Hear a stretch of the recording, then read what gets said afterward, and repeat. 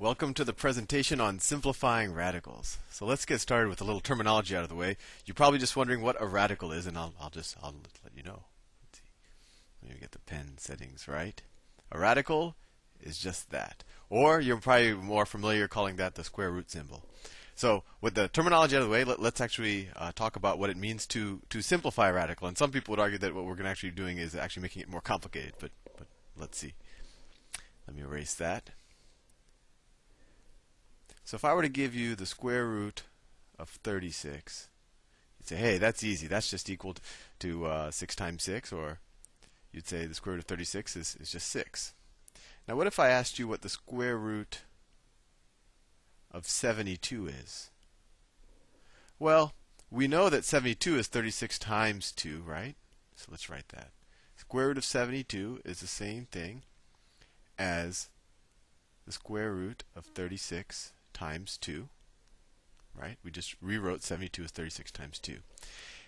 And the square root, if you remember from level 3 exponents, square root is the same thing as something to the 1/2 power. So let's write it that way. And I'm just writing it this way just to show you how this radical simplification works and that it's really not a new concept.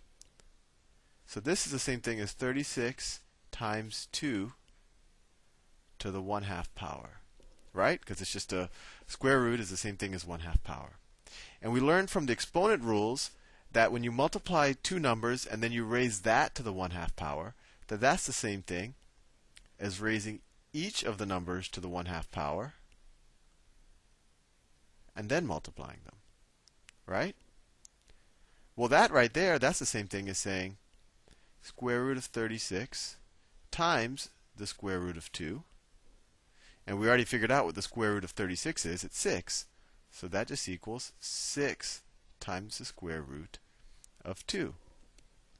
And you're probably wondering why I went through this step of changing the radical, the square root symbol, into the 1/2 power. And I did that just to show you that this is just an extension of the exponent rules. It isn't really a new concept, although I guess sometimes it's not so obvious that they are the same concepts. I just wanted to point that out. So let's do another problem. I think as we do more and more problems, these will become a little more obvious. The square root of 50. Well, the square root of 50 is the same thing as 25 times 2.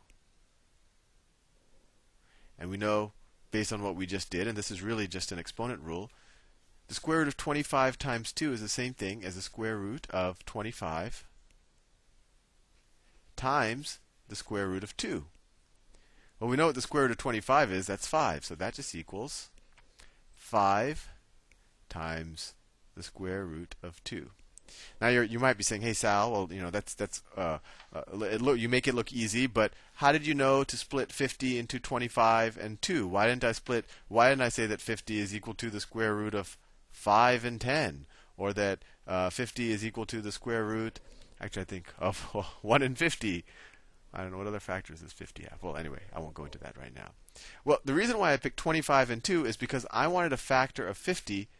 I actually wanted the largest factor of 50 that is a perfect square, and that's 25. If I had done 5 and 10, there's really nothing I could have done with it, because neither 5 nor 10 are perfect squares, and same things with 1 and 50. So the way you should think about it, think about the factors of the original number, and figure out if any of those factors are perfect squares. And there's no real mechanical way. You really just have to learn to recognize perfect squares. And you'll get familiar with them. Of course, they're 1, 4, 9, 25, 9, 16, 25, 36, 49, 64, etc. And maybe by doing this module, you'll actually learn to recognize them more readily. But if any of these numbers are a factor of the number under the radical sign, then you'll probably want to factor them out. And then you can take them out of the radical sign like we did up in this problem. Let's do a couple of more. What is 7 times the square root of 27? And when I write the 7 right next to it, that just means times the square root of 27. Well, let's think about what are the factors of 27 and whether any of them are a perfect square. Well, 3 is a factor of 27, but that's not a perfect square. 9 is. So we could say 7, that's equal to 7 times the square root of 9 times 3. And now, based on the rules we just learned, that's the same thing as 7 times the square root of 9 times the square root of 3.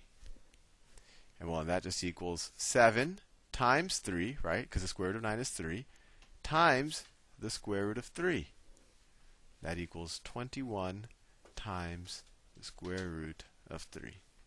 Done. Let's do another one. What is 9 times the square root of 18? Well, once again, what are the factors of 18? Well, we have 6 and 3, 1 and 18. None of the numbers I mentioned so far are perfect squares, but we also have 2 and 9. And 9 is a perfect square. So let's write that. That's equal to 9 times the square root of 2 times 9, which is equal to 9 times the square root of 2, that's a 2, times the square root of 9, which equals 9 times the square root of 2 times 3, right? That's the square root of 9, which equals 27 times the square root of 2. There we go. Hopefully you're starting to get the hang of these problems. Let's do another one. What is 4 times the square root of 25? Well, 25 itself is a perfect square. This is kind of this problem is so easy, it's a bit of a trick problem. 25 itself is a perfect square. The square root is 5, so this is just equal to 4 times 5, which is equal to 20, right? Square root of 25 is 5. Let's do another one. What's 3 times the square root of 29? Well, 29 only has two factors. It's a prime number. It only has the factors 1 and 29. And neither of those numbers are perfect squares. So we really can't simplify this one anymore. So this is already in completely simplified form. Let's do a couple of more. What about 7 times the square root of 320? So let's think about 320. Well, we could actually do it in steps when we have larger numbers like this. I can look at it and say, well, it does look like 4. Actually, it looks like 16 would go into this, right? Because 16 goes into 32. So let's try that. So that equals 7 times the square root of 16 times 20, right?